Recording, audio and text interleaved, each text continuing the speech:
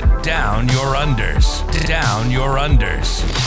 Review and dissection of content from some of the sharpest minds in the game. Hosted by Adam Camilleri. Art of War. Down Under.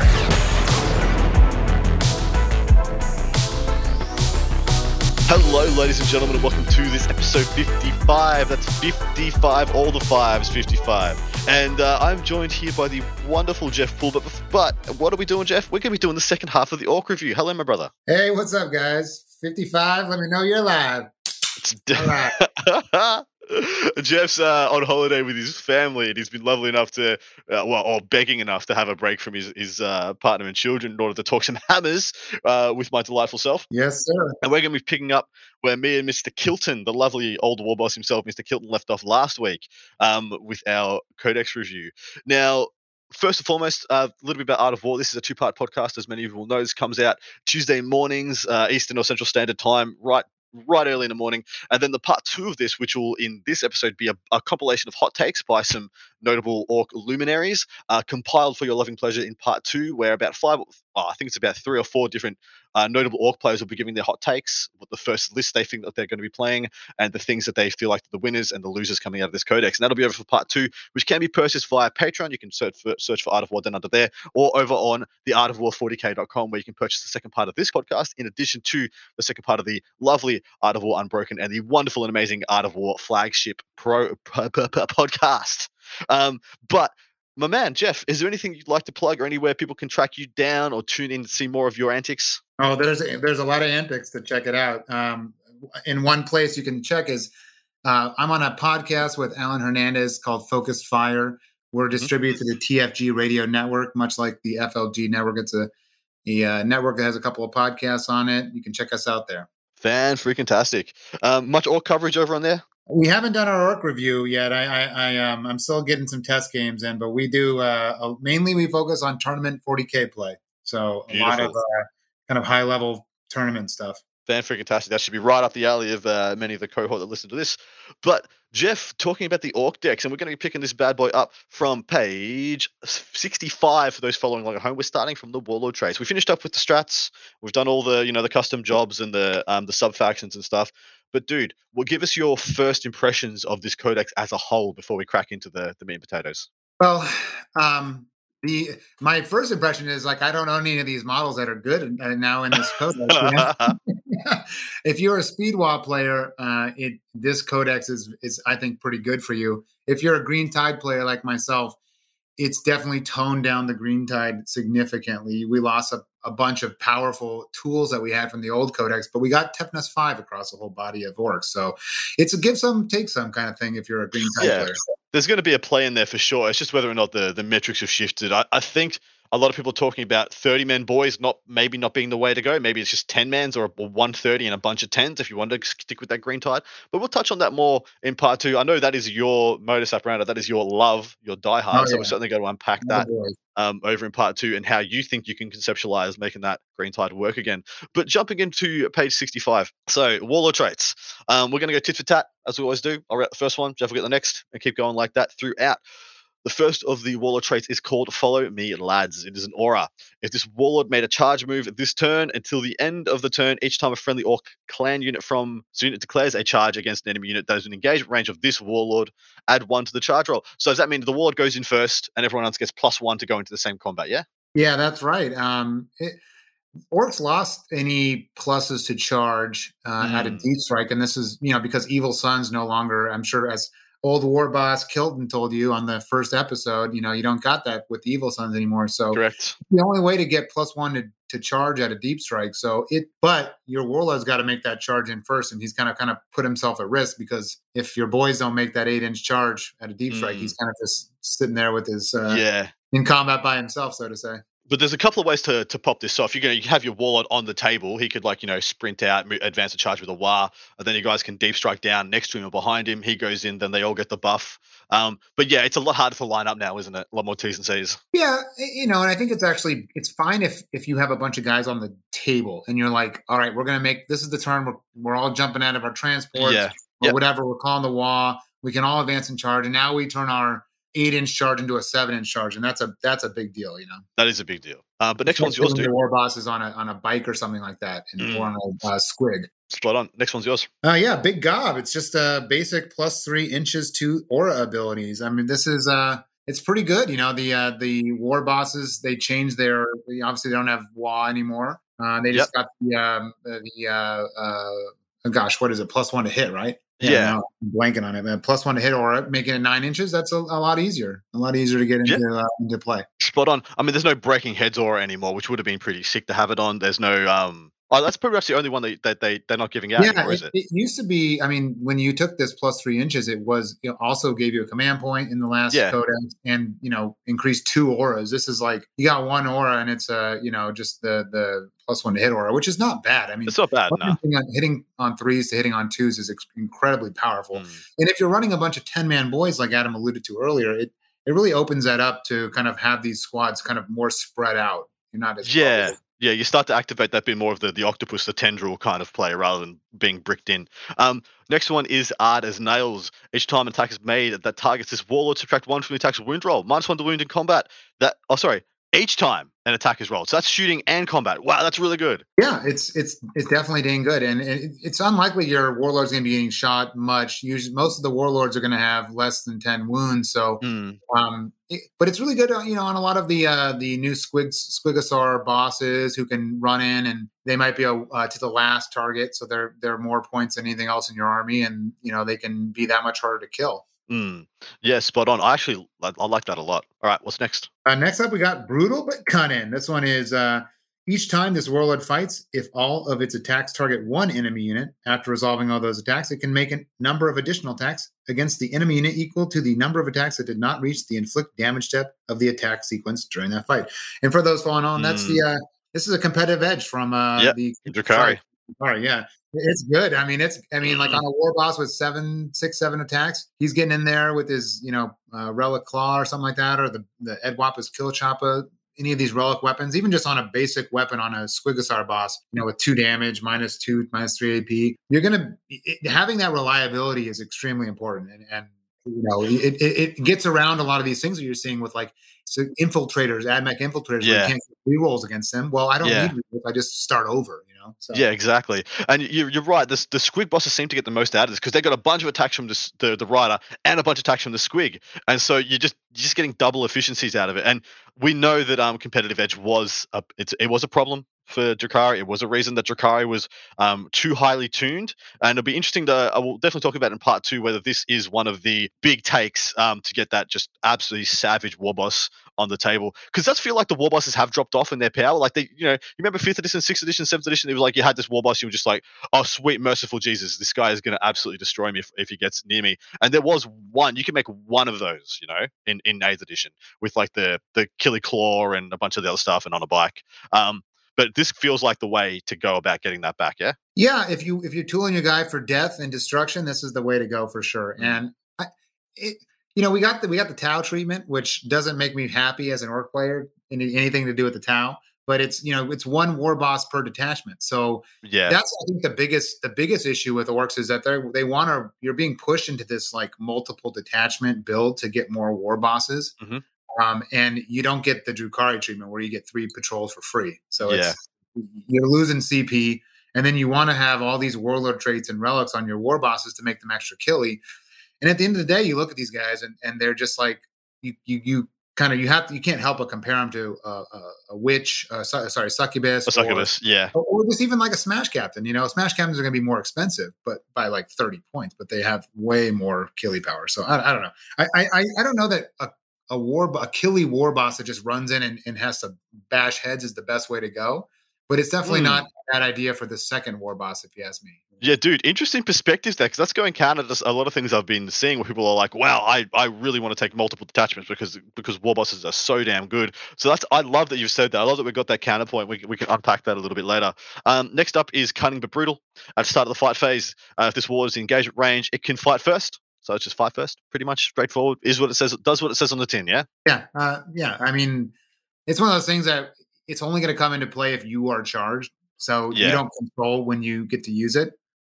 So to me, it's not. I wouldn't choose this for a war trait. A warlord. Yeah, agreed. Yeah. All right, last one's yours. Old Might is right. This is remain Dude, unchanged. It's +1 yeah, strength, +1 attack. Can't argue with that. Like if you're nah, building a beat stick, this is a good like second or third warlord trait. If you're trying to build up 3 beat stick characters, war bosses, in mm, 3 different detachments. This is a good second or third one. Obviously, you're gonna want brutal but cunning as your first pick, right? yep, And then you have to ask yourself, well, do I want my second and third one to be more killy? And so I take Might is right, or I make them, a little bit more durable with Art as Nails or some other clan specific or Beast Snaga or Speedwa trait. yeah. Which I Well, that's the Orc warlord traits. I did forget to say we have Beast Snagger warlord traits and Speed Freak warlord traits. But of those, it's obvious to me that like Art as Nails and Brutal but Cunning are the two kind of best activators for a war boss. Yeah, one of them will just make you super resilient. Another one will just make you ultra killy. Right? Is there any others that yeah, really make it stand out? yeah, -1 to wound on a T6 or a better It's model nice, man. is It's real great. nice. I mean, like Yeah, you're looking at, okay, if you're not strength 6, you're wounding me on 6s, man. Like good yeah, luck dude. chipping through me with Yeah, these other orcs or a horde of succubus attacks or something like that are mm, strength 4. You're suddenly wounding me on 6s. Like get out of here. You know, yeah. even Thunderhammers with strength 8, you're wounding me now on a 4 up. On a 4, It yeah. changes the map significantly. And war Yeah, bosses, they got an invulnerable save, which was what they were missing in the prior editions. You got your 5 up invulnerable save on your war bosses, which is real powerful if you want them to be melee kind of anchors. yeah, spot on. All right, over to the Beast Snagger warlord traits. We've got 3 here. I might just read out all 3 of these, and we'll have a chat about them as a thing. Big Killer Boss. First dot point here. Each time this warlord fights, is within engagement range of any enemy vehicle or monster units. That until the fight is resolved, add 2 to the warlord's attack's characteristic. In addition, each time this warlord makes a melee attack against a vehicle or monster, add 1 to the attack's wound roll. So that is +2 attack, +1 to wound against vehicles and monsters. Like if vehicles and monsters were ever came back in a big way, this would be incredible, right? 100%. But Yeah, it's it's situational, and usually if you're building up a beat stick character, it's not to go merc vehicles and monsters. yeah, I mean, often, sometimes you run into an Imperial Knight or like a Diamond Karen or something, but typically you're going to be, especially with orcs, you're going to have a lot of shooting, and your character is going to try and go in and merc other characters or smaller squads. But if you have to go, bust those big monsters and vehicles, hell yeah, why not take it? But the problem is you can't control that what's in your opponent's army, right? well, if it's yeah, exactly right. But I mean, theoretically, there's a stratagem called the bigger they is in if Yeah, for 2 CP. If like let's theoretically say that the Knight Codex and the Imperial Knight Codex, Renegade Knight Codex are absolutely off their chops. Then this guy goes into a Knight for 2 CP plus this warlord trait, and he has +2 attacks, +1 to wound, and +2 damage. And you're just yeah, like, wow, this guy can kill 2. This guy just kill 2 Knights. It's just dead. yeah. Well, if only he could fight twice. Yeah, exactly. It's absolutely fearsome. Yeah, I did just say I was going to read out all 3 and we were discussing, but I completely ruined that because this you first one was fucked worth it up, talking man. about. You can do the next one for us, mate. Yeah, this one is an aura, Beast God. While a friendly clan squig unit is within 6, each time a model in that unit makes a melee attack with Squig Hog Jaws, Smash a Squig Jaws, or Squigosaur Jaws, add 1 to the damage characteristic. So this is a I think a pretty damn good aura. Yeah, And man. if you're If you running build into it, all the squig units, this is going to be really good with the Squigosaur guys, the new models, the the squig guys. Squig Hog Yeah, boys. Squig Hog Boys or whatever they're called. And this is, Mm. I think this is one you're going to see on the Squig Hog Knobs, though, because Yeah, they're same. a separate unit, and so they can run up behind 3 units of these guys and just giving out a Mm. +1 damage order to the mounts. Yeah, man. It's only the mounts, but the mounts get 2 or 3 attacks each, so it's not a bad way to go. And I believe the mounts are strength 6 -1, 2 damage at the moment, so they'd go to 3 damage on that profile, Yeah, which is and kind of crazy, man. yeah, that's a big tipping point. You're going to cut Mm. through a lot of Death Guard with -1 damage or Yeah. disgustingly resilient stuff. I mean, like it's gonna having that is really really powerful. The problem Mm. is getting all those squig hogs to the enemy without them dying first, right? I mean, they're not that resilient. Yeah, and they do have quite a big target painted on them. But I mean, we'll talk about that as well because they're. I want to see the models. I want to see how big they are. I can't quite quantify how hard they're going to be to hide. Like, are they outrider size, which is what I'm assuming they are, or are they smaller? Are they bigger? Are they taller? Yeah, I want to get an idea of how hard they are going to be to wield. Number 3 out of these, and the last of the Beast Snagger Warlord traits. Half chewed. While this warlord is within engagement range of an enemy character or monster unit, each time this model would lose a wound, roll a d6 on a 4+. That wound is not lost. So 4+, feel no pain against characters or monsters, or when you're in combat with characters or monsters. Not bad, but a bit hard to make work. And as soon as you tell your opponent that you've got it, the last thing they're going to do is put characters or monsters into. They're just going to kill you with bolt guns and like intercessors. No, I see. I would highly disagree with you, Adam, because this is on a character, and it can go on one of the Squigosaur war bosses. Now, this is extremely good because think about it, like in the meta, like what's going to kill your character? It's either going to be an enemy character who comes in and assassinates you, or it's going to be your misplay where you put your character somewhere and then they get shot by 20 Skitari or something like that. So you can control.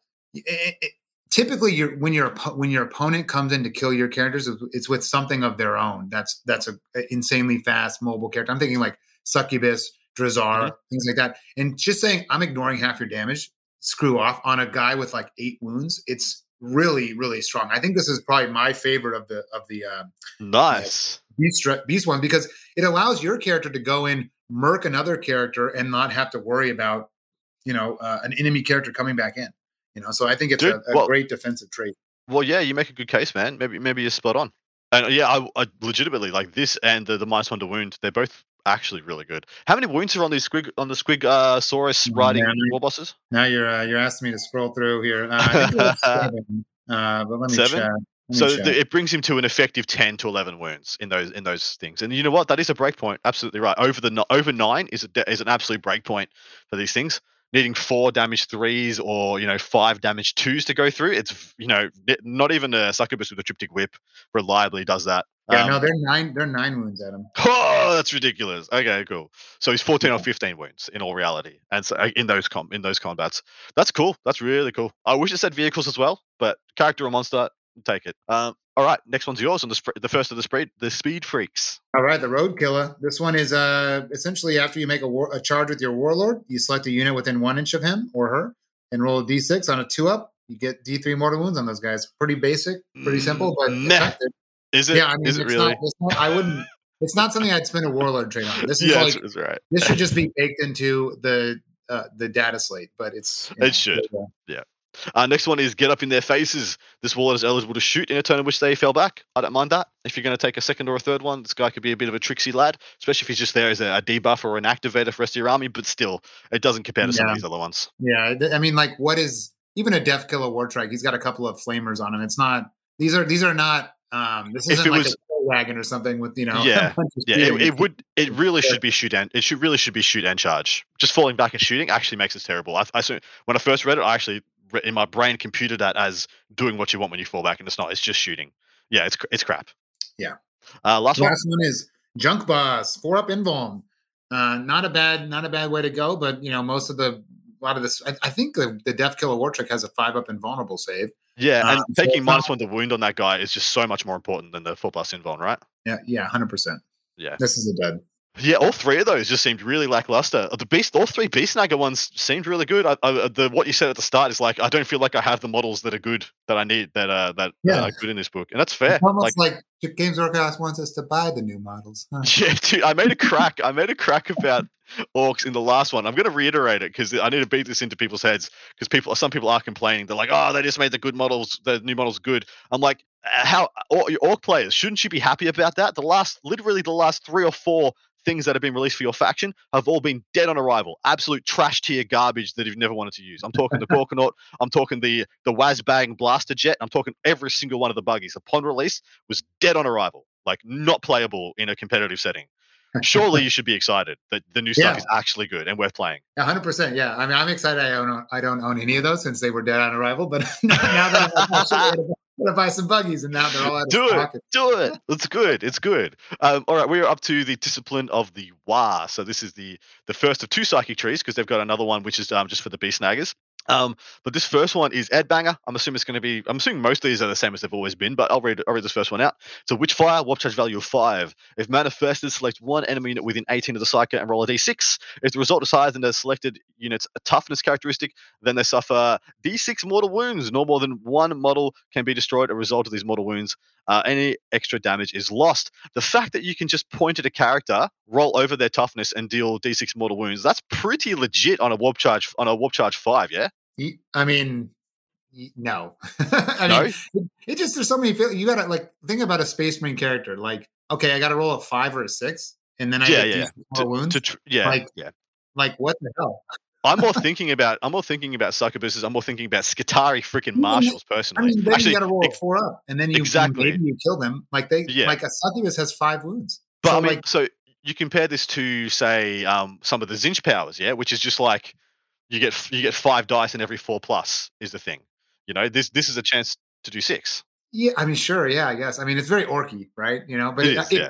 this didn't have the like one model can be killed by this, it would be great. Yes, You'd be like, it would be okay, great. you got your 20 Skitarii blob. I'm gonna roll a 4 up, and I'm gonna do d6 more. Well, essentially, you just get a super smite into them. It's just a warp charge 5 super smite at that yeah, level. yeah. I mean, That's but you have what, to beat yeah. their toughness though. Yeah, you have that's an true. additional layer of failure. You know, the additional. I don't know. To me, it's higher than. It's not equal to or better than. Yeah, if it yeah, was equal to as well. Yeah, you're right. To me, like because Ork Psychers lost the bonus to cast for number of guys, they can cast more powers now if they have a bunch of guys around them. But they lost the +3 that they used to get.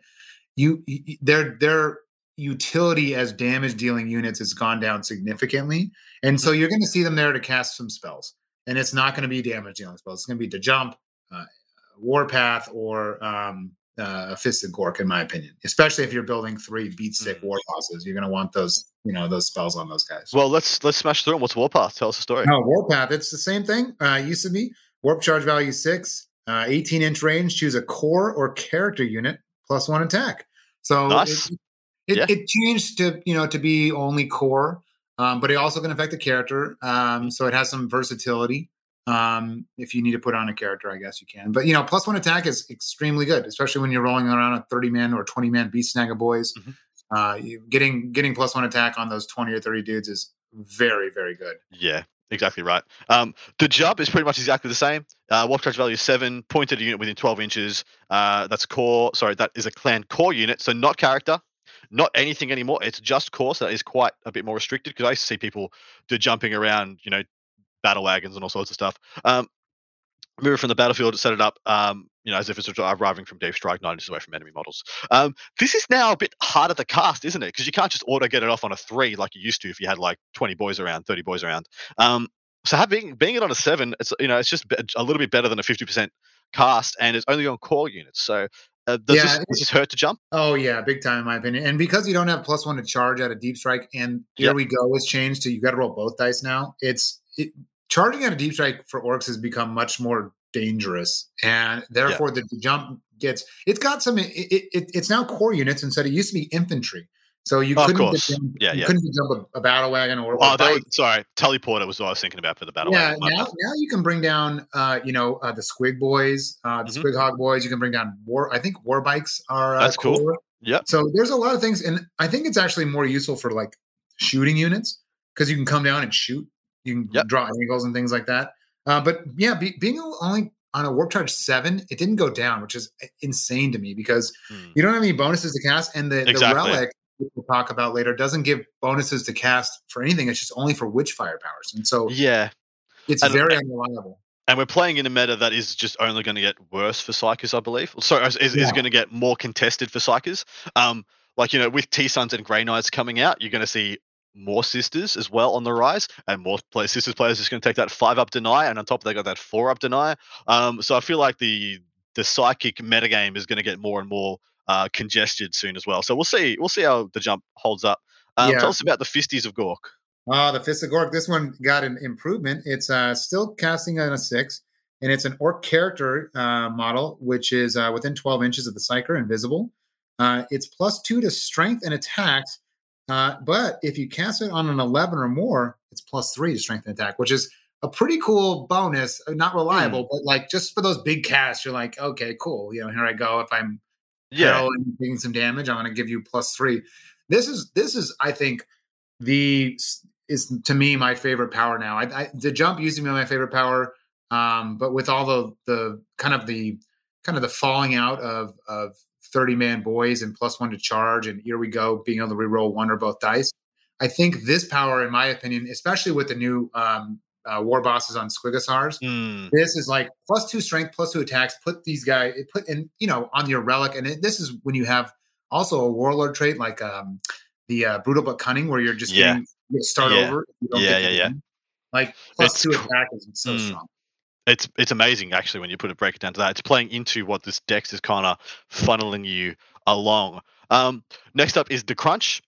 It's a warp charge value of 6. It manifests to select one enemy unit within 18 of the psyker. Roll 1d6 for each model in that unit. For each 6 enemy suffers 1 mortal wound. If the result is of the psychic test was a 9 or more, +1 to the roll. So it'd be a 5s to get the mortals off. Why is it called the crunch? Why isn't it called Foot of Gork, guys? Foot of Gork. Foot of Gork. Why isn't that power in here? Why the grunch? Who cares? Foot of Gork. Well, the reason why is because they didn't include the foot template. Well, but people, dude, the foot template was so cool at It was really just like, I'm going to cast Foot of Gork, and you just get out of your back pocket this little, it's a little foot, and you just lay it on top of their their block of like 40 dudes, and you're just like, I'm gonna stomp that, mate. And you're like, oh Jesus, no. But yeah, look, it's fine. It's fine for what it is. But look, orcs don't really need that much help with like crowd control and clearing hordes, right? Right. That's what they do. So this power just doesn't make that much sense. Yeah, especially with, what you talk with Rich about, probably the volume of shooting that you can do with the orcs now. It's just like, absolutely. You don't need a witch fire to do 5 mortal wounds to a unit or something like that. Exactly right. All right, last one. Jabbing fingers, just poking people. This is a malediction. Warp charge 6, 18-inch range from the psyker with visibility required. Until the start of your next psychic phase, each time a model from that unit makes an attack roll, subtract 1 from the hit roll. It's a good power.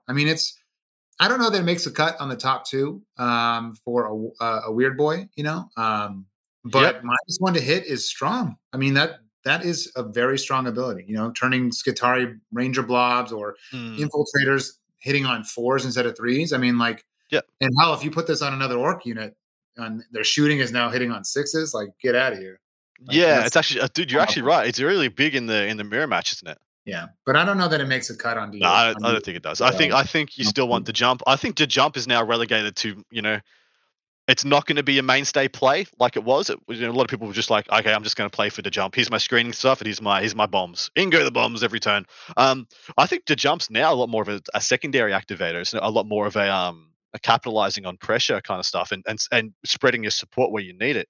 I think of stuff like the rocket truck squig buggies, like shooting people off an objective, to jump a unit over to that objective, the next turn, or jumping over to do actions or get engaged and things of that ilk. And I feel like it's still going to be worth taking because it's such a great activator for scoring points. But it's not going to be. I don't feel like it's going to be an aggressive thing like it used to be anymore. To exactly what you said. Yeah, I agree. In the few lists I've built up, I've been taking a weird boy as a secondary tool to do psychic ritual, and I take the jump and Fist of Gork on him, and I go, I'm not going to cast those probably most games, most turns. In fact, 3 of those turns I'm going to be doing a ritual, but there's going to be 1 turn where I needed to jump, where I need to do a Fist of Gork, but the rest of the time I'm just sitting around casting psychic ritual. That's actually quite clever. I like that a lot. Makes a lot of sense to me as well. So yeah, jumping down, we're going to go to the Beast Head Discipline. The first one. So this is for. Sorry, I'm just going to read this out. Before the battle, generate your psychic, blah, blah, blah, blah, blah, blah. When a psychic unit from your army manifests psychic power from this discipline, replace all instances of the clan keyword psychic power with any of the clan names. Of course you do. So you can just choose to take this one instead of the other. You don't need to have a Beast Head, keyword, a dude, or anything like that. No, it's on the kill rig, I think it is, which is the one with the Were Boy on it, or the Were Boy character. A weird boy, not to be confused with the Were Boy, or something along those lines. They're different. So now because have 2 different psychers. It's kind of like the master. Yeah, it's not, which is frustrating, but it's like whatever. There it is.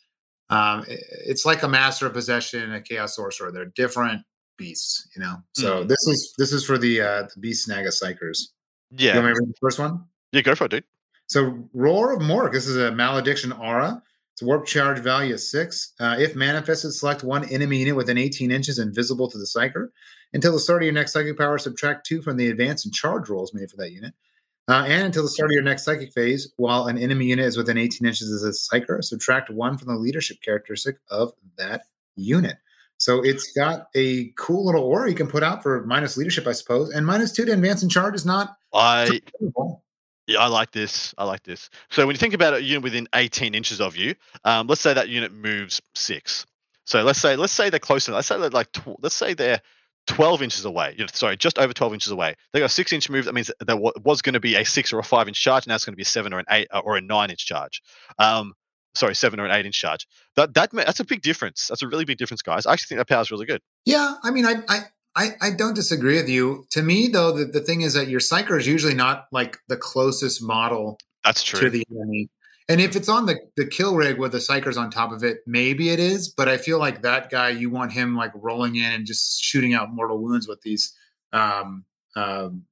witchfire powers, So I don't know. It's interesting. It's one of those things where it's like if it was a 24-inch range, it'd be great. It'd be incredible. Yeah, because then you could keep someone at bay. You can keep them, you can kite them. But here it's 18. So if they have a 6-inch move, now they're 12 inches away from your psyker. And if he's the guy, you can't charge him. And I just realized the other shortcoming. It has to be visible to the psyker.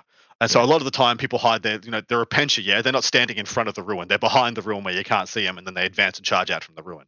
And so if you want to stop somebody's bombs coming into you from their backline, you really can't do it with this power. So yeah, you're right. It doesn't make a lot of sense when you break it down. Next up is Frazzle. This is a Witchfire. Warp charge value is 6. If manifested, roll 1d6 for each enemy unit that is within 9 of the Psyker. On a 4+, they suffer D3 mortal wounds. This is Sky Falling Stars from the Catan powers, but it's only 9-inch range rather than their 24. But like you said, that kill rig is on is that on a night base? Is that a freaking night base that thing's on?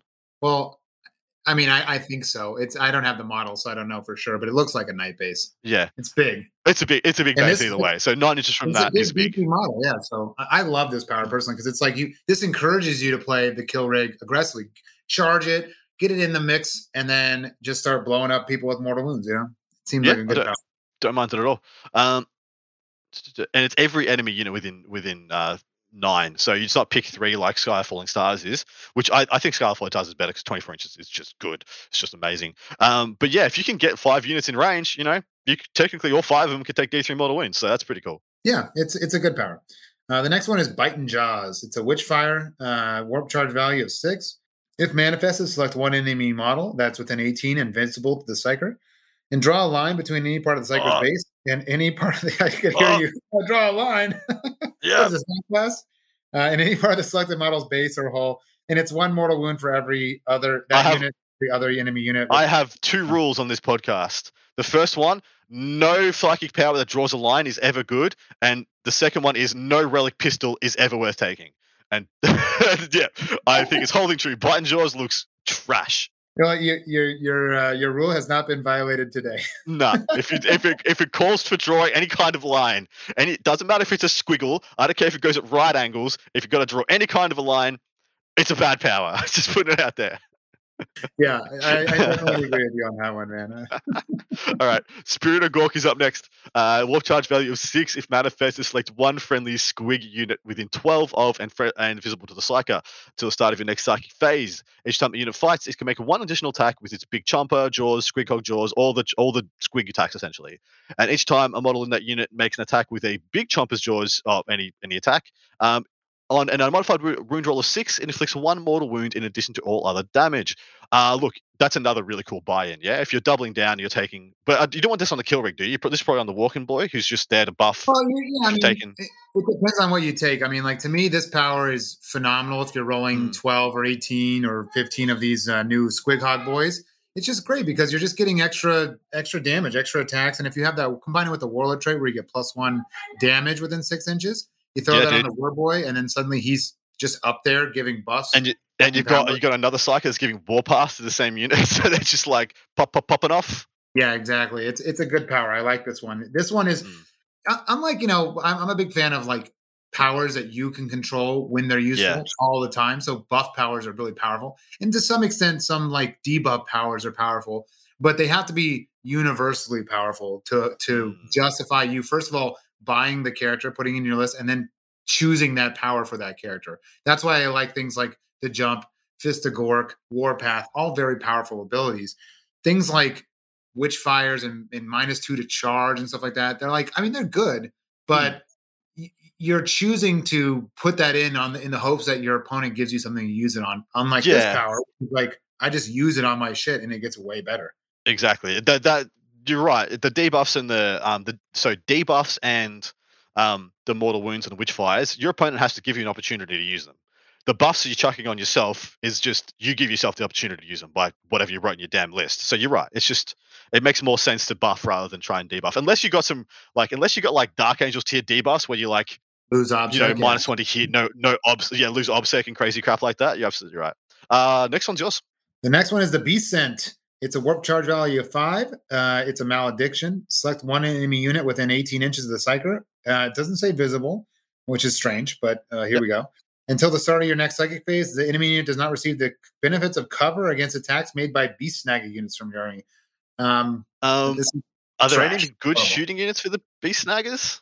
I was just thinking, I'm like, do any of them shoot good? I'm like, no. So this is an interesting thing because no is the short answer is no. They have the Squig Hogs and the Kill Rig are both beast snagger units, and they're decent. They have some shooting on them, but not great. But so at the Lone Star Open, they put heavy cover on a lot of their terrain. That's true.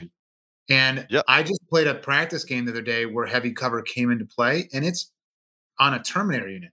So that unit goes on to 1-up save if you charge it. Mm-hmm. This can take that away, which is real important for orcs with -1 AP on their chopper. Oh, that's true. You know? So this doesn't. It's just until the next psyche phase. Doesn't say shooting, doesn't say combat, doesn't say either. It's just all the time. You're right, man. That's actually big in those circumstances. Yeah, and this isn't something that you're going to see in most GW stock ruins because they don't have heavy cover.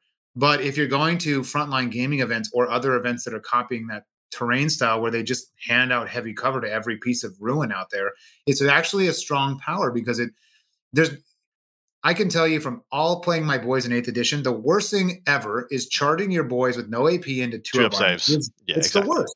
And so now you're like, if you're doing it and your -1 is negated by their heavy cover, it's like this, you're back in shit town, you know? And so taking away heavy cover and having -1 AP on your choppas is powerful. So I think it's a good power. I don't know that it makes the cut into a list, but if you're going to a frontline game event or something like that, maybe you tech into it. I'm remembering in days gone by, in ages of yore, before the Ork Codex, when people were still playing Green Tide heavy, just because it was the best way to play them at the time. And the Night Book came out, and that like 1 gallant with the 2-up armor save would just run through like 90 boys in a game. Oh my god, you're triggering me, bro. Just nothing you could do about it. It's just like all those. I mean, it would have looked sick. Like you imagine what that looks like in game. It looks like it's sick. It's just this night, like full tilt, just bawling through boys. But a bad day at the office is what ensued. All right, last one here. Squiggly Curse. This one is one. I think this was previewed by GW. Witchfire. Warp charge value 7. Manifested. Select one enemy unit within 12 of this Psyker and roll a d6 for each model in the unit. For each result of a 4+, that unit suffers 1 mortal wound. If any models in that unit are destroyed this psychic phase by this power, destroyed by this psychic power, not phase, every other enemy unit within 6 of that unit suffers 1 mortal wound. Look, this to a maximum of 6 dice, so 6 4+s to do mortals. So I know you're averaging 3. You're averaging the best smite, but it's a 7 to get off rather than a 5 is what a smite was, and it's only within 12. So I'm iffy on it, and I don't think it measures up to some of the buffs you get. Yeah, so I would put this on a kill rig that I'm running the other one Frazzle with, and one that you're playing just rolling that thing into your opponent's army. You can advance it turn 1, and on turn 2 you're just going to move that thing and just explode mortal wounds, because this is not only does it hit the target, but it hits every unit within 6 inches of the target, and they suffer a mortal wound. So I don't know if you ever played against Necrons with their Tesla strat, where they hit you within 6 inches of that unit. So if you do it on a 20-man Skatari unit, that thing is a huge footprint, and everything within 6 is taking a mortal wound. And then suddenly after that, you're popping off Frazzle for 9 inches of D3 mortal wounds on a 4-up. I mean, I see where you're going. Off characters, because that 1 mortal wound gets on the character, and then you get Frazzle on a character on a 4-up. You're doing another D3, so you could potentially snipe out a 4-wound character. And if you do this, over a few turns, it's it can add up. Yeah, you're not wrong, man. Actually, when you're playing it like that, you can dish out a hellacious amount of mortal wounds from these guys. And they're 16 wounds, toughness 8 on those kill rigs. It's not hard. Sorry, it's not easy to pick up in response. You can't just stare some las guns at it and hope it's going to die. Yeah, exactly. I mean, it'll die if you concentrate at it. But I mean, if in my opinion, if you're running one with a speed wall or something like that, where you have a lot of other vehicle level targets, this thing's barreling at you, and it's like, I'm going to get into your lines and just dish out a bunch of mortal wounds. Yeah.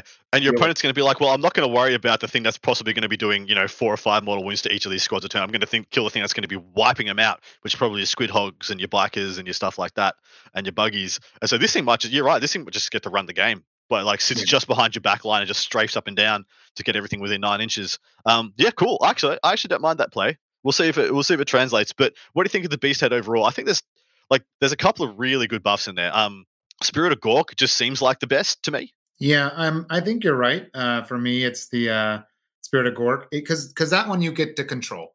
So I'm going to buff up my Squig Hog units, and they're going to go to do work, and they're pointed pretty efficiently. So I think it's not a bad move, but I don't like that they split up the powers. I wish they had just kind of let you take. I wish they had just not made the Warboy and just put it a weird boy on the kill rig, and then let the weird boy take one or both. So kind of like the librarian with the Phobos librarian, where he could take one. He can choose from either power. Tree. You're right, man. It does make a lot of sense, doesn't it? Yeah, but here we are. It's okay. Here we are. All right, moving on to the relics, guys. So the first of these is called the Super Cyborg Body, and this one has been around for time immemorial at this point. Infantry model only. This model has a 4+ invulnerable save each time an attack is allocated to this model. Half the damage characteristic of the attack. Look, that's good. That's good, yeah? Yeah, and there's no question about it. There's a question: do you round up or down? Typically, you round down with these things, but sometimes I guess it would be round up in this case, because otherwise you could just take 0 damage. So yeah, it's weird they didn't state if it's round up or round down. So what do you do? What do you do with a 5 damage weapon? You just take 2.5 wounds. Yeah, it's going to be rounded up. I mean, they'll have to surely because they don't want 1 damage attacks doing 0. So. Exactly. All right, what's next? The Head Wampus Kill Choppa. This one's been around for a long time, but now it got expanded. You can take it on some of the Beast Choppa weapons now. Nice. It's strength times 2, -3, 2 damage, and if you roll an unmodified 6 to wound, you do 1 mortal wound on the target in addition to normal damage. So it kind of changed. It used to be. Yeah. Go ahead. Sorry. There you go. Yeah, it used to be, I think, just 2 mortal wounds if you did a 6. It kind of ended the attack sequence. Now it's just you do a mortal in addition to, which is obviously, I think, better. Is this? So this just seems like it's a power fist. Strength times 2, -3, 2 damage. It's just a power fist, yeah. Yeah, you don't have the -1 to hit. Yeah, it's good.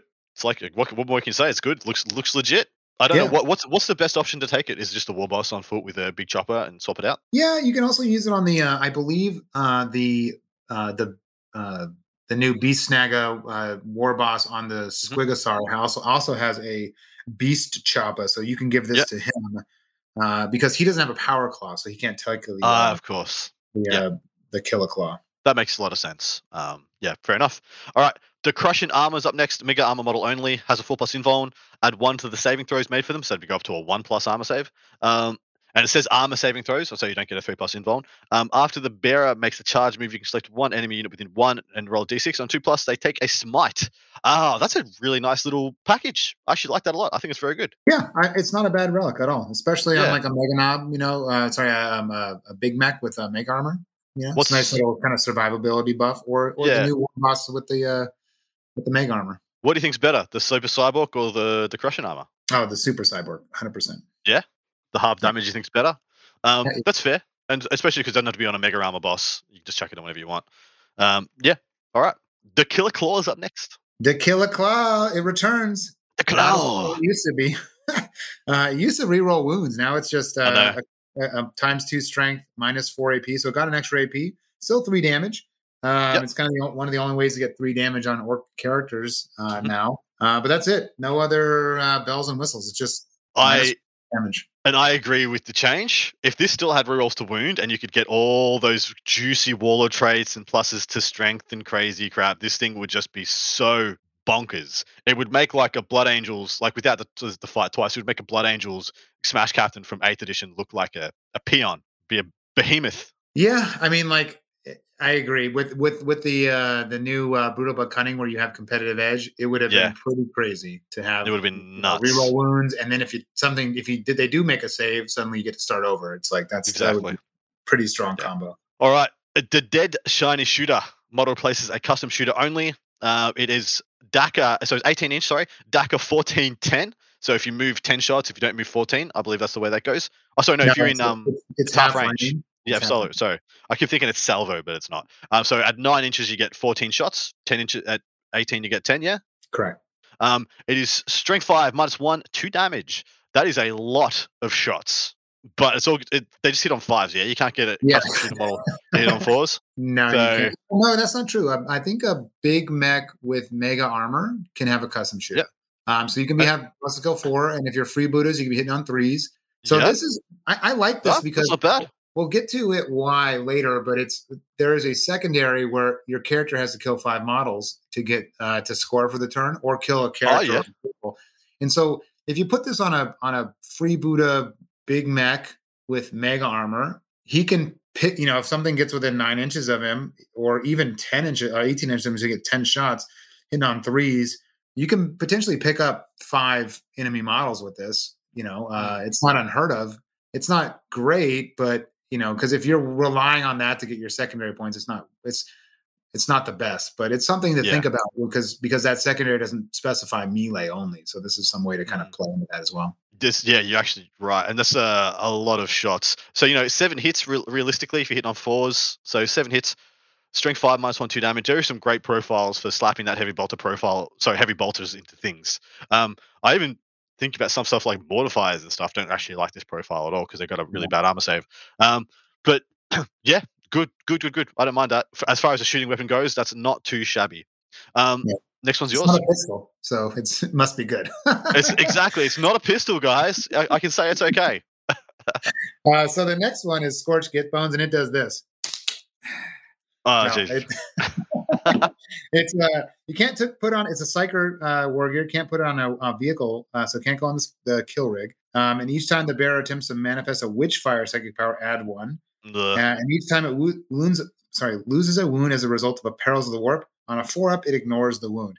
So, this could have been so good, and instead, I don't think it's very good. It used to be +1 to cast for any WA power, and if it was still that, it would be useful because you could get your to jump down to a 6. Yep. But it's not, and so it's just not as good. I agree because you're not teching into Witchfire unless you're using it on the kill rig. But guess what? Can't take it on the kill rig. Can't take it on the kill rig. Yeah. That's annoying. That's actually quite annoying. Maybe there is some fringe builds where you build just resilient stuff and then clog people up and just smite into the combats and stuff. Maybe there's a thing there, but I'm not seeing it as of yet, and this doesn't make that any more enticing to me. All right. Beast Hide Mantle, Beast Snagger model only. Add 1 to the bearer's tax characteristic. Each time the bearer would lose a wound, roll a d6 on a 5+. That wound is not lost. Dan, that's really good. That's good as well. That's a good one. +1 attack and a 5+ feel no pain. There's 3 good defensive ones here, but that's a good that does double duty. That's defensive and offensive. I like it a lot. Yeah, I like that, especially on a Squig Hog Knob or the Warboss. Yeah, you said they got 9 wounds. Yeah, on the Warboss version. Yeah. Welcome to 12 wounds. Welcome. It's really good. So yeah, as far as I can see, the best ones is like the Super Cyborg, the Crushing Armor, and the B-Side Mantle. Yeah, or am I missing something? Yeah, I would agree, 100%. I think the Killer Claw still has play because getting your Power Claw to 3 damage is important. If you're building into a Power Claw wielding Warboss, I think the Killer Claw is still worth it, even though it lost some power, because 3 damage is so important. Not fair enough. And we're moving on to the secondaries, guys. For those of you who might be catching up now, we're on page 69. Nice. All right, the first of the secondaries, mate, is yours. Stomp 'em good. This is from the no mercy, no respite category. You can score victory points for the following. If you score 3 victory points at the end of each battle round, if the number of enemy units destroyed by melee attacks made by Ork units from your army is more than the number of friendly non-Gretchen units that were destroyed by melee attacks during this battle round. You score an additional point at the end of the battle round if the number of enemy units destroyed by melee attacks made by Ork units from your army is at least 2 and double or more than the number of friendly non-Gretchen units that were destroyed by melee attacks during this battle round. So it's a super kill more, is what I'm reading. Yeah, it's exactly. Yeah, it's the gosh, what's the other grind them down? It's like grind them down, but it's only for melee. So this is not a bad pick if you are going to be killing your opponent in melee and they can't kill you in melee. So you're playing into a gun line or something like that, you know. You think about the armies we're playing into at the moment. I mean, Drukhari may be a bad example. Sisters may be a bad example because they have melee elements as well, but they have a huge amount of MSU, like a massive amount of MSU. And one unit of boys, even just 10 boys, can go in and pick up 2 5-man sisters units pretty reliably. And so you think about that, those options there. Look, this looks pretty good, really. Yeah, my only problem is it's going to be hard to do on turn 1, and you give agency to your opponent. You give something to them to deny, yeah. Yeah, and so I don't know how many times my opponent has taken to the grind them down, and I go second, and they're like, I killed 2 units or 3 units. I'm like, okay, well, I just have to kill 3 units to deny you secondaries, and I'm absolutely going to do that. So exactly. You get you give them agency. Mind you, they have to do it in melee, so not all armies can do that reliably. You know, you're playing into a dreadnought spam list or something like that. Like, you know, not they're not going to be able to do that realistically with Redemptors. I mean, maybe if you give them a nice juicy knob to kill or something like that. But if they're trying to go into boys, it's not gonna go well for them. But yeah, it's a decent secondary. And you can tech into it, but I wouldn't like plan on taking this at the army list building stage. Yeah. It's just kind of like if your opponent presents it to you and you're like, I know I'm going to be getting into combat with you turn 1, you're playing Drukhari or something, and they have a bunch of MSU, you're like, yeah, I'll take that because I think I'll kill more than you every turn. And yeah, even if you don't get it turn 1, you're still getting 3 points a turn, 12. And you can get that extra point. It only really takes 2 turns of getting the 4 to make it worth it, right? Definitely, yeah. I'm finding at the moment a lot of people. It seems like the more we play into 9th edition, people's expectations of how many points they get per secondary goes down. Their first pick, everyone's first pick, they're aiming for the 15, and the rest, if they get around 10, they're usually happy. Like, and for me, if I'm playing into a really hard game, if I get over 6 or 7, usually I'm happy. So getting like two turns of 3 is to get a 6. One of those being a double turn, getting a 7, like that's not the worst thing in the world, like especially if it's your second or third pick secondary. But anyway, next one is in the shadow operations category. This is get the good bits. If you select a secondary objective, then after both sides have finished deploying, starting with your opponent, the players alternate selecting objective markers that are not within any player's deployment zone to be good bits objective markers until 3 objective markers have been selected. So that means you get to pick 1, your opponent gets to pick 2, theoretically. Well, in all intents and purposes. If there's only 1 such objective marker on the table, that objective marker is obviously one of those markers because there can only be that one. Or core units from your army can attempt the following actions. Get the good bits action. At the end of your movement phase, 1 or more Ork core units from your army can start to perform this action. Each unit from your army that starts to perform this action must be in range of a different good bits objective marker. A unit cannot start this action while there are any enemy units, excluding aircraft, in range of the same objective marker. This action is completed at the end of your next command phase, provided the unit attempting this action is still within range of that objective marker. Score 3 victory points each time unit from this army completes this action. So it doesn't say anything about you not being able to do it just every turn on the same objective. Yeah, you can do it multiple times on the same objective. But this is one of those. This is one of those actions that's like you have to survive until your next turn, and your opponent. They're savage and go, no, thank you. And what unit is that for orcs? That's gonna. There ain't no Terminators. You're gonna be willing to put Meganobs on an objective and make them do this because are they? I don't even know if they're core. I can't remember if Meganobs are core. But what resilient unit can you literally afford to chuck on it's orcs? Yeah, it's orcs. I keep coming back to this. What resilient unit can you just chuck on an objective, do this action with, and expect it to live when it's just got this massive target painted on it? Yeah, exactly. I think like. There's play into this because you can put on like war bikes or I think even well, that's true. Doesn't say infantry or core. Doesn't say infantry. That's big. Yeah, but you're giving up all that shooting or potential for damage, and I think it's not worth it. Look, if you are playing in player place terrain like LSO was, let Lone Star Open, or you have an objective in the center board somewhere that is out of line of sight, and you can just drop 10 boys there and your opponent doesn't have any way to deal with them, it's a great secondary, right?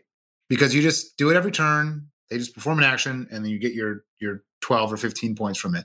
Yeah. But the situations in which your opponent's going to let you do that has got to be pretty limited, I imagine. So. Agreed. I don't think this is good. Anyway, next is up. It's an purge the enemy category, the biggest and the best. This one is you select a secondary objective, you score 3 victory points at the end of each battle round, for each of the following achievements, following that's achieved by your Ork warlord is important, to a maximum of 5 points per turn. You kill an enemy monster or vehicle with your with melee attack by your warlord. You kill a character with a melee attack from your warlord, or you kill 5 or more enemy models with your warlord, just with attacks by your warlord. So, this is what we talked about with the dead shiny shooter, where you can put a custom shoot on a warboss or something, and then he gets 14 shots into something. He could potentially hit 5 guys, because it's not a bad one. It's hard to build into, because you have to get your warlord into the mix, and it's hard to do that on turn 1. You're absolutely right, and zeroing in the last of those dot points is the only one you can believe you're going to be reliably able to do more than once a game. Like, you can trust that once per game your warlord's going to go and smack something, but then it's probably going to get picked up. So, especially if you've got this secondary, so the only one that's worth building around would be the last one. Yeah, it's like this warlord has to pick up 5 models in either shooting or combat, and you could build that onto something, right? Yeah, and the problem is that your warlord, if you want to call a WA, your warlord has to be a war boss. So of course, you're already incentivized to make your war boss the warlord, and this is not a secondary that war boss is really good at. I mean, if you give him the dead shiny shooter, maybe you do it, but he hits on 5s, guys, and even if you get 14 shots, you're hitting like 3 or 4 times. You're not going to kill 5 guys.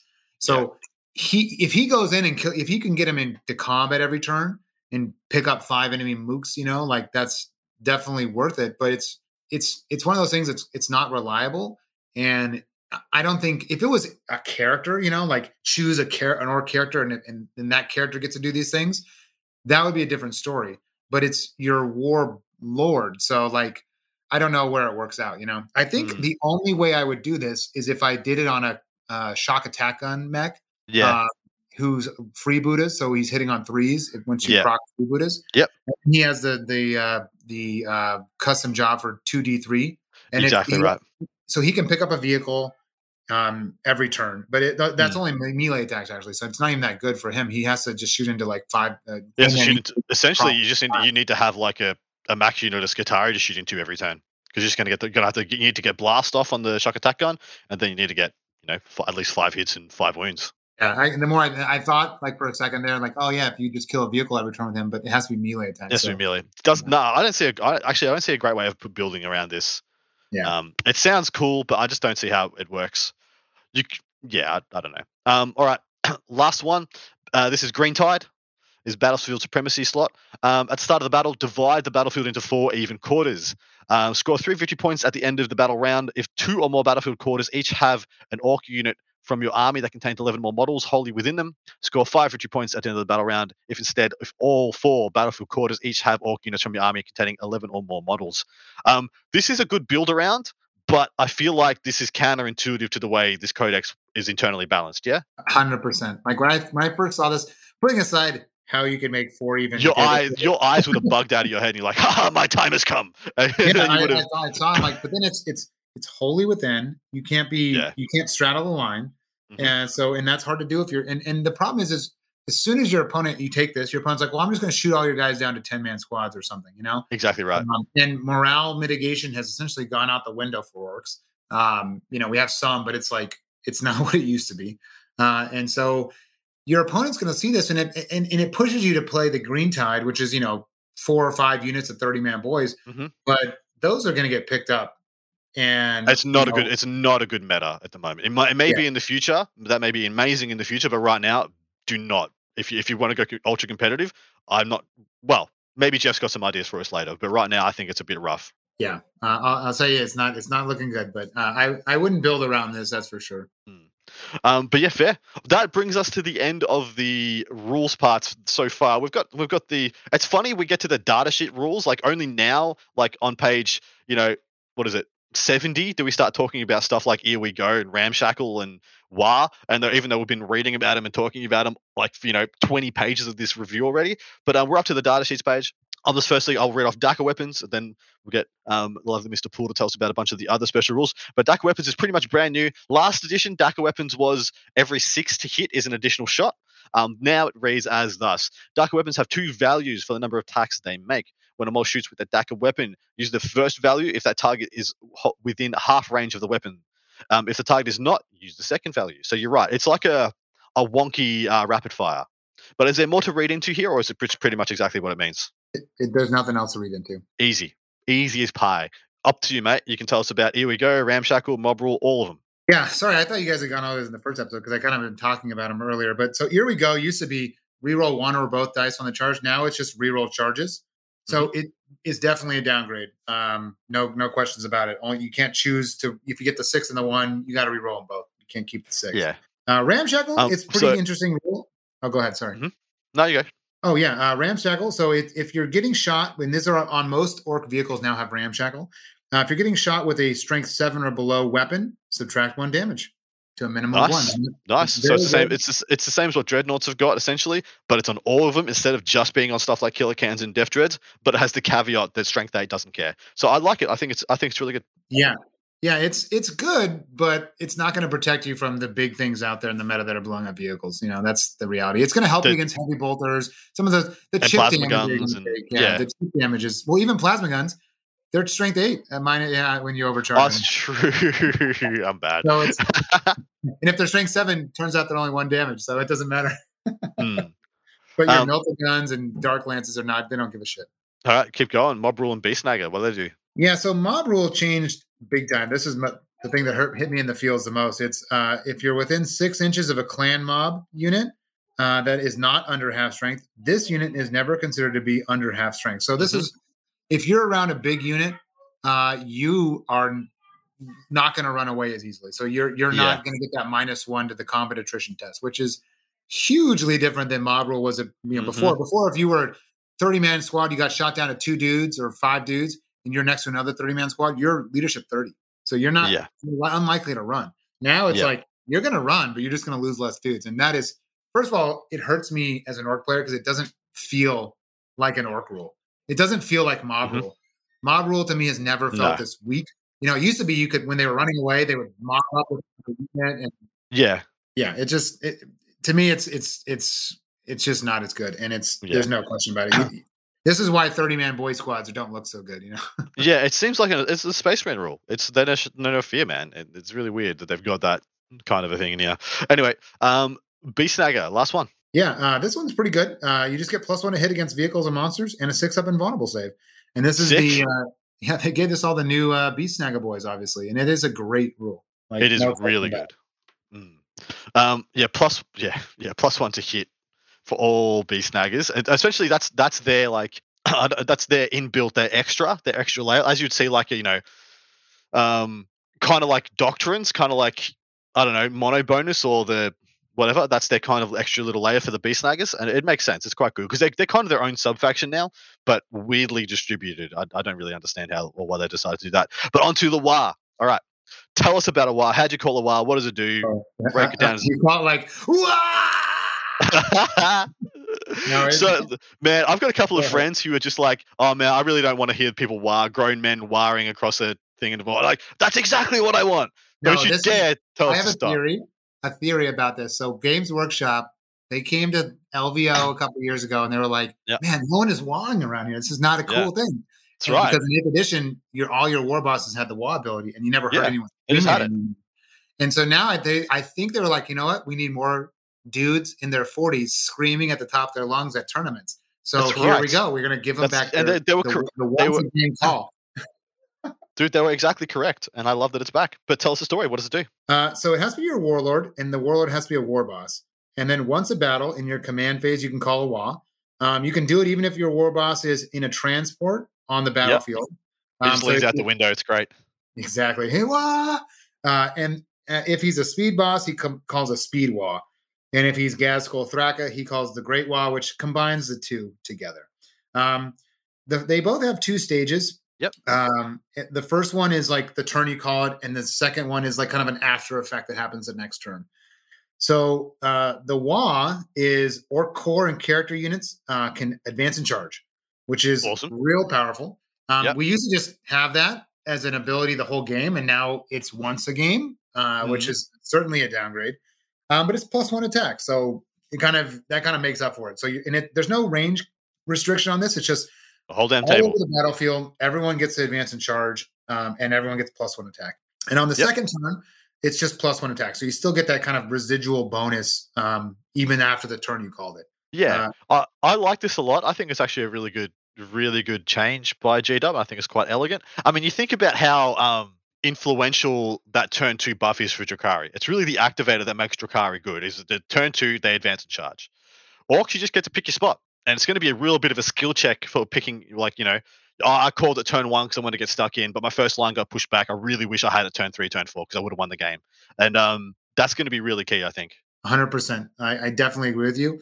I don't know what you overcall turn 1 unless I guess if you're running like a bunch of bikes, it's good then. But even then, this is something you want to save for turn 2 or 3 when you're going to make that haymaker. And the +1 attack is just gravy on top of that. Yeah, and so the speed wise exactly the same thing, but for vehicles and bike models instead of infantry and stuff. Yeah, core and character units. Well, it's orc models don't suffer the penalty for advancing and shooting assault weapons. And anyone who is a vehicle or a biker model gets an additional attack with DACA weapons. Oh, okay. Yeah, and they get an extra. Vehicles and bikers get an extra AP with range attacks, and then the residual effect is you keep that extra AP for another turn. And extra AP is nice. This is the secret. This is not the secret sauce. This is the ability, in my opinion, that makes orcs good in the new edition, because the amount of the volume of shooting that you can get out with war bikers, DACA jets, all the vehicles, just like there's so much shooting that can come out of mech orcs now, and it's low quality. It's like you're hitting on 5s, so it's not going to be doing a ton, but giving an extra AP and an extra shot on all these weapons is super powerful. And it's something that I think is, going to be where you're going to see, at least in the immediate future, especially in this meta, where you're going to see orcs kind of building into and tuning into. You're going to see them taking a bunch of planes, a bunch of bikes, a bunch of vehicles to take advantage of this +1 to AP. Nah, spot on, dude. So that brings us to the data sheets. Now, we don't have time or energy in our feeble old forms to go through every single one of these data sheets. So I've left it up to my man Jeff to cherry pick some of the most notable changes that we think the audience would like to hear about, or they think they should know about. Now, my dude, where should we draw our gaze first? Well, your gaze should go to Commandos, and they have improved significantly. And dude, that's a big statement, because they were already like an almost an auto take in most lists, but for a different reason, yeah? Correct. Yeah, they used to be in the prior edition, they could deep strike, and so they would just drop in. They were cheap, and they would just do an action, and then they would die. So you come in, do an action, die. They've lost deep strike, and instead they've got your proper infiltrate, infiltrating deployment. So 9 inches away from your opponent's deployment zone and 9 inches away from enemy models, and they can come up to 15-man squads. And they just got a sweet new kit that they look badass, by the way. These new models, but they got a ton of special cool rules. Like they have this a rule where it's sneaky gets. So throat slitters. That's the one. You get +1 to wound if the unit makes a melee attack and it's within 1 inch of a terrain feature. So if your commandos are near a piece of terrain, +1 to wound. And they can go up to 15-man squads now. And so I think there's a lot of play in, like, you can't like go all in, dude, hoping to go first. But you could deploy 15 of these dudes, like just right up in your opponent's goal and be like, think about it. I don't know if I'm going first, but if I do, these guys are moving 5 inches. Maybe 6 if they're evil sons, and then they could potentially advance and charge if you want to call that law. But they're going to make your opponent play differently. You just put them right on the freaking line. You prevent your opponent's infiltrators from coming in into the mid zone if you get the first deployment, and you're just saying, look, if you go first, you're killing these dudes. They're going to die. Yeah. But if I go first, that's not the case. It's kind of stunning to me. I suppose so. Sneaky gets one thing that I've noticed here just reading it. while it's receiving the benefit, add additional 2. So they go from a 6-up save to a 3-up saving cover. It's not to a 4-up save because they get cover in addition to the +2. Add an Correct. additional +2. So they go 3+ armor save and cover, which is like on orcs is actually at right out there. Like literally, Meganobs is the only one that has better. And the throat slit is it's phenomenal. Plus they get infiltrators. Okay, so think about how the difference in points from an infiltrator to an intercessor. Yeah.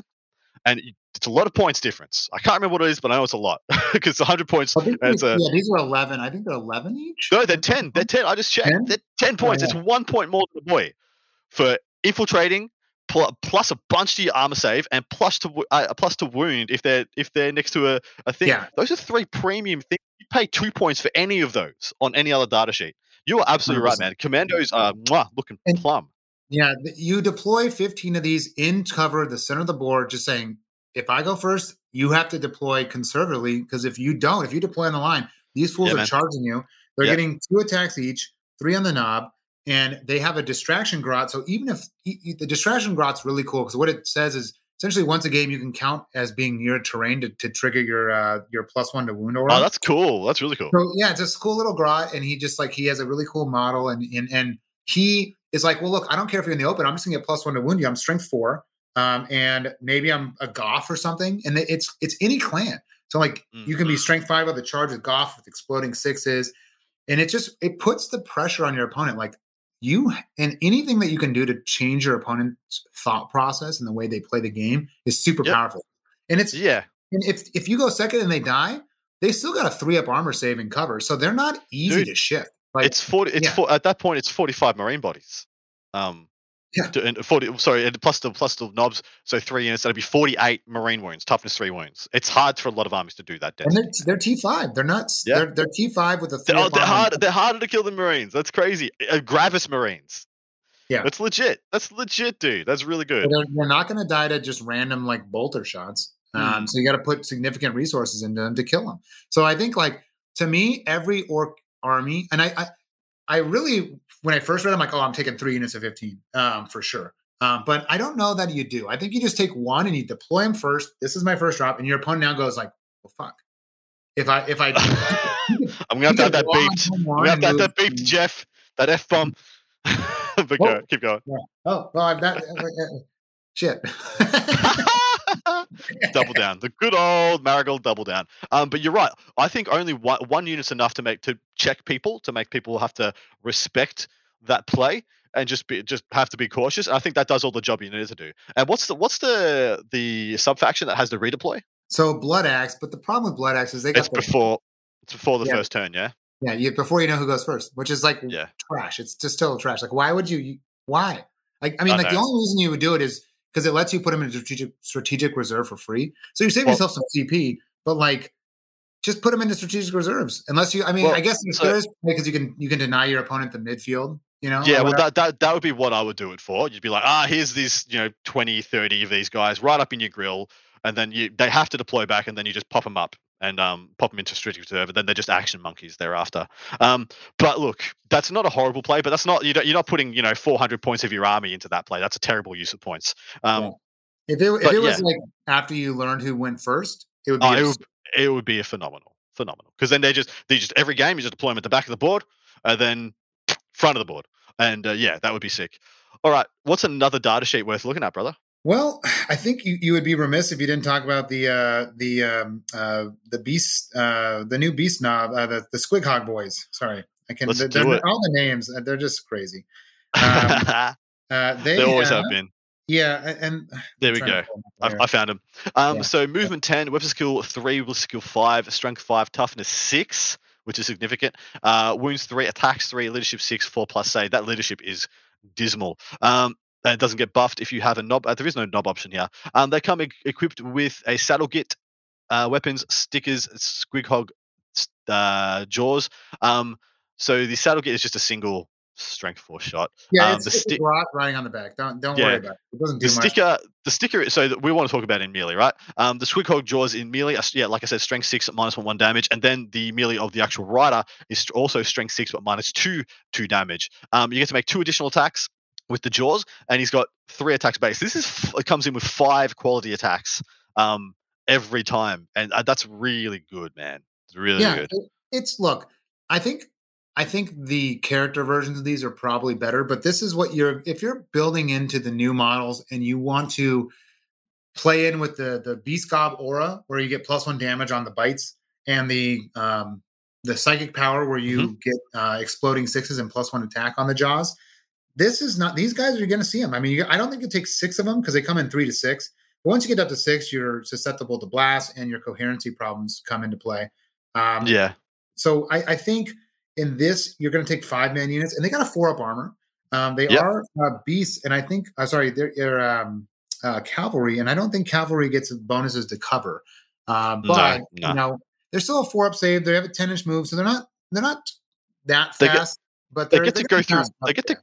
They get to go through walls. They can't go through walls, or is it Beasts and Swarms? No, I think it's Beasts and Swarms. Yeah, they can't go through walls. But they're only 25 points a model, guys. Only 25 points. Exactly. That's a great price point. 75 points for 3 of these guys is actually ridiculous. When you think I pay 90 points for 3 Space Marine bikers, and they just come with like a chainsaw and a freaking bolt gun, 2 bolt guns strapped to the front. These guys will rip their throat out and do not care. Like, it's like, I compare these guys to they got the killing power of, like, I don't know, better Blade Guard. They don't have the armor save or the invul. Well, they got a 6+ invul, but they don't have the 2-up armor save. But they kill so well. Toughness 6 is actually huge for the meta at the moment, where we have tons of strength 4 and strength 5 shooting from, like, especially Skitarii shooting. So strength 6 is actually a big deal. Man, I think they're amazing, especially for 25 points. 25 points, can't get over, guys. Bargain. They're going to be 5-man units, 3-man units. They're going to be good, and they're going to be strong enough to put down a lot of stuff. And if you build into making them really good with the warlord trait or the psychic power, they can do some serious damage. I don't think they have the staying power once they're out in the open, but you know, they're cheap. So it's like, you know, I think that's where the strength of the Ork Codex lies. Is a lot of their stuff was priced really well. And they're core. So they, you know, anything that applies there applies here. Next one I want to say is the Rucka Truck Squid Buggy. This is going to be on every table. There's going to be 2 to 3 of these on every Ork list, I believe. Yeah, it's because their Squig Launcher became a mortar, shoots outside of line of sight, and it's a buggy, you know. So it's like, you know, it's a vehicle, 9 wounds, T6, 4-up save, not nothing to write home about, but it's skill 5 up, except when it's shooting its heavy Squig Launcher, it's +1 to hit, so it's hitting on 4s, 2d6 shots, strength 5, -2, 2 damage, blast, and that is amazing. Like, can target you just not good. And dude, this thing is like, you remember the Scorpius, Scorpius Whirlwind Scorpiuses? Yeah. This is just pretty much it. 1 less strength. Doesn't get to shoot twice. Who cares? Toughness 6 with 9 wounds sitting out of line of sight. It's actually going to be hard to remove these guys. And the great thing about Orks is you're going to be pushing up the table. So you actually have to make usually most Ork armies are like, well, what do I leave at home? This you just leave it at home. Like, it does the job for you. It sits on an objective. It's relatively durable. And man, it pretty much has the best shooting in the Ork army. Yeah. No, but it has great out of line of sight shooting. It offers something to the Orks they didn't have before, with the exception of like Lavas, which are trash. But this is you're going to see one of these in every Ork list at a minimum, because it can get an upgrade. I think it's to make it weapons blitz skill 4 up, and then it goes to 3 up. I think. I think that's it. And it's 90 points. It's not a huge investment. 270 points in most lists would be pretty easy to come by, I think, to get 3 of these. But I'm not sure you can get 3. Maybe it's 2. Yeah, 1 or 2 of these easy, and they just let you pick up those 5-man Skitarii units or 5-man Space Marines, because -2 damage or -2 damage is great. Beautiful. Up, you know, 5-man intercessor units that are hiding out of line of sight. Yeah, really good pick. It's very, very self-explanatory, and I think run out and get some if you don't have any already, guys. Indeed, and I don't. So they're all out of stuff. So good luck. All right, so two more data sheets, and we'll wrap this one up. What do you got? All right, I think we got to talk about the old DACA jet, which I've heard quite a bit. I've heard quite a bit about this. Tell us the story, dude. So it's cheap as shit. I don't have the exact points in front of me, but I'll look. Yeah, look it up for me, please. It's got 4 super shooters, but you can take 2 more. And these are DACA weapons, 6 and 4 with 36-inch range. So if you're, and it's a plane, so if it's not hard to get within 18 inches of what you want to shoot. Not at all. Yeah. And so it's shooting 6 times 6 is 36 shots, hitting on 5s, -1, strength 6, -1, 1 damage. That is a great profile. And if you call a speed wall, it's now 7 shots per gun. So 7 times 6 is what? 50, what is it? 7 times 6 is now I'm going to just show my bad math. No. It's 42 shots. Yep. So at strength 6 -2 AP, 1 damage. Like that's insane. And you could take 3 of these things, and they're pretty cheap. I think they're like around 100 points on that. They start at 100, and the additional 2 super shooters are 10 points each. So 120 gets you just all the DACA. Yeah, 120 points is insane. And these things are planes, so they're going to easily get in within DACA range of you. And 2 turns of value with the speed wall it's nuts. I mean, they're paper tigers. They T6, 12 wounds, 4 up save. But they are -1 to hit because they're supersonic or airborne or whatever it is, or hard to hit. That's the rule. Yep. But yeah, I mean, they have, other than that, they're just a plane, so they're nothing crazy. But they have a ramshackle. So they are getting -1 damage if you're shooting them with the smaller arms. -1 to hit, -1 damage, toughness 6, 12 wounds, 4+ armor save. Look, for 100 points, 120 points, that's fine. In fact, that's good. Yeah. Spot on. Good call. The last one is the I know there's so many. There's so much good shit to talk about. It's got to be the I'm getting to it. I didn't bring my codex with me on the trip, but it is the knob on the Beast Hog knob. Yep, knob on Smash Squig or whatever it is. There he is. Yeah, so he's pretty badass. He's a little beatstick character. He's not as good as the war bosses, and I recommend everyone look at the war bosses too, because they are like where you're gonna get your real value. But this guy's a really good character because he's movement 10, 3 up weapon skill, 5 strength, 6 toughness, 5 wounds, 4 attacks, 4 up armor. And he's got a big choppa, so he's his attacks are strength 7, -1, 2 damage. And his Smash a Squig has 2 attacks at strength 6, -1, 2 damage. Yep. And he has a really interesting ability. The first one is he doesn't take up a detachment slot if you have a Beast Hog Squig Hog Boys unit in your detachment. You can take 2 of these dudes without taking up a detachment slot, which is very powerful because he's fast attack, and fast attack is very crowded. It's stacked. He's only 65 points, mate. Yeah, exactly. He's a little beatstick character, and he gets this really cool thing where when he finishes a charge or heroic intervention, you select an enemy unit within engagement range, and you roll 5d6, and for every 4 up, you do a mortal wound. Wow. Yeah, so he's rolling in. He's doing 2 to 3 mortal wounds, and then he gets 4 attacks at strength 7, -1, 2 damage, and 2 attacks at strength 6, -1, 2 damage. And he's a character, so you can put these cool warlord traits on him. And these are the ones that you want to put not on your war boss, but like kind of your support character stuff. And he has a really cool stratagem where if he charges in and kills something with those mortal wounds, he could charge again. Yeah. Yeah. So he's a beautiful finisher.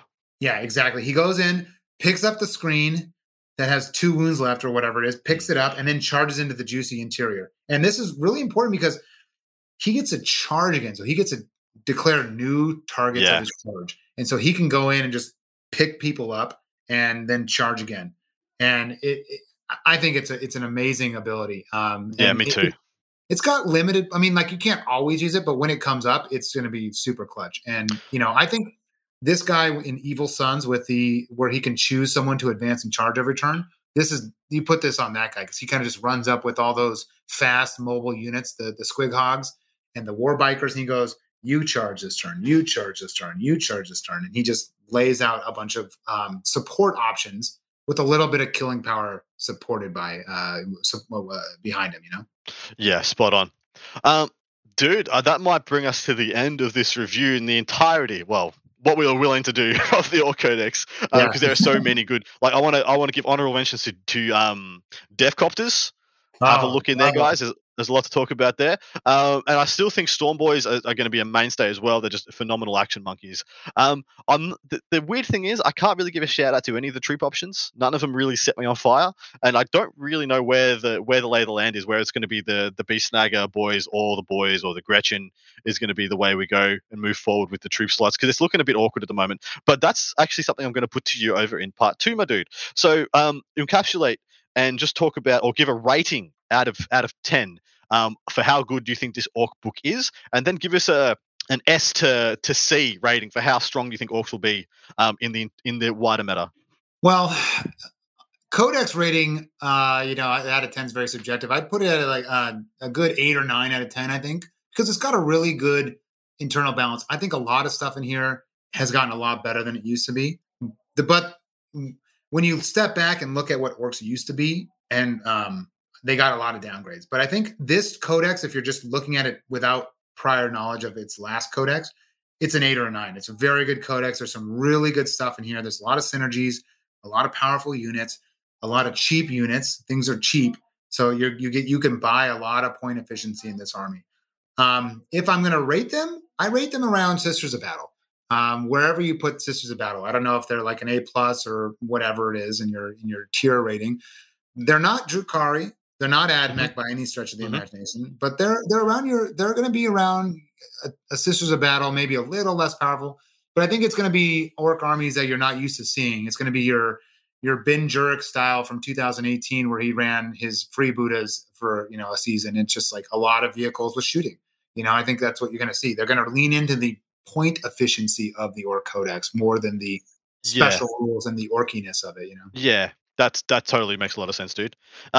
All right. Well, on that note, we might wrap this one up. For any of you interested, and hopefully there's many, many, many of you, come over and join us on part 2 over on Patreon or over on the Art of War 40K. And first up, me and Mr. Jeff Poole are going to unpack his first lists for Orks. We're going to go through a couple of maybe some games he's had, some tech choices, some options, some biggest winners, biggest losers. We're going to talk a little bit candidly about this Ork Codex moving forward and what its prospects are and its big strengths and weaknesses. So jump over there. We're also going to be joined by some other Ork luminaries. I've got Aaron Green from Australia, Seth the Mad Doc lined up as well. So there's going to be a minimum of 2 other gentlemen on that part 2 giving their hot takes and their interesting noted points of how they're moving forward with this Codex. But dude, anything you'd like to mention before we chime out, before we end this one? No, man, just a big wad, all my Ork fans out there. Yeah, will do, mate. So thank you so much. Hopefully Ork players out there are extremely excited about the prospects of this Codex. I know it's come with a lot of changes, but change is probably good realistically. Did you want to just play another Green Tide for another 3 years? I think this thing is a lot more well balanced internally than just having a one list build, which I think is the best thing about it. But unlike the last couple of the builds, where last couple of things where you can see that they're trying to make it like a horde work for Sisters, a horde work for Skitarii, a horde work for Drukhari. I don't feel like they've done that much here and just trusted that Orks already had enough to go with at the moment. And I'm not quite sure they did, but we'll go and talk about that on part 2. So, my man, thank you so much. Appreciate your time. Appreciate your efforts. Hopefully you're enjoying your holiday with your family as well, and I haven't taken you away from them too much, but come in and join us on part 2, dude. Say goodnight. All right. Yeah. Well, it's with my in-laws, so I appreciate you getting me away for an hour and a half, guys. All right. Thanks, mate. See ya. Well, thanks, man. Good night. Thank you for listening to Art of War Down Under, a content review podcast for Warhammer 40K, hosted by Adam Camilleri, produced by Seamus Ronan. Enjoyed the show? Want your lists reviewed and the content you heard put into practice? Sign up to our Patreon and connect with us online or on Facebook. Just search for Art of War Down Under. Signing out from tomorrow.